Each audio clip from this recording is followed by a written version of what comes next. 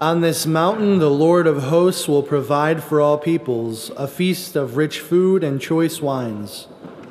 On this mountain he will destroy the veil that veils all peoples, the web that is woven over all nations.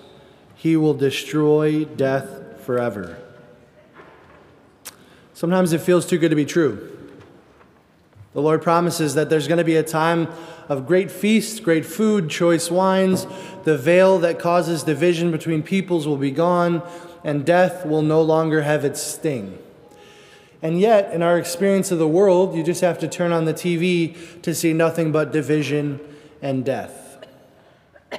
So how is it that we can both hold this reality that God is promising something greater, a time of perfection, and yet my experience is one that is still marked by great pain? Paul says that in his life he's experienced both abundance and suffering. And in our lives we know the same.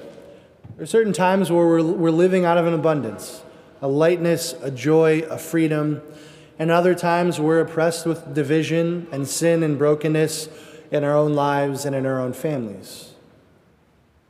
So how is it that we're to hold on to the hope that what Christ is promising will really come? We look to his faithfulness.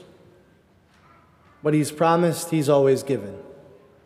In a particular way, in him laying down his life on the cross, we know that the heavy lifting is already done. It doesn't mean that we allow ourselves to be naive to the brokenness around us, but it shouldn't consume us. We never should forget that the Lord has given us an invitation to that heavenly banquet. He's given us an invitation to be free from the things that plague us in our humanity. So you have the invitation. Do you want to go? Do you want that life with him? Are you willing to make the sacrifices to say a full and total yes? I hope so. And the Lord doesn't just allow us to sit in a place of waiting that eventually things might make sense again. He brings us to the altar of the Lord and says, I'm going to allow you to experience a moment of unity right here. When we receive the body and blood, soul, and divinity of Jesus, we are made one. And for a moment, the division and the death that might be around us can take a pause, because Christ has made a promise.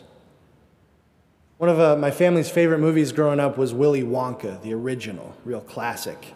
But at the end, Willy Wonka says to Charlie, do you know what happened to the boy who got everything he ever wanted? He lived happily ever after. Effectively communicating that it's not too good to be true. The life of faith is not too good to be true. It's not a fairy tale, and it's not a distant reality. It's right here. He calls, and we come.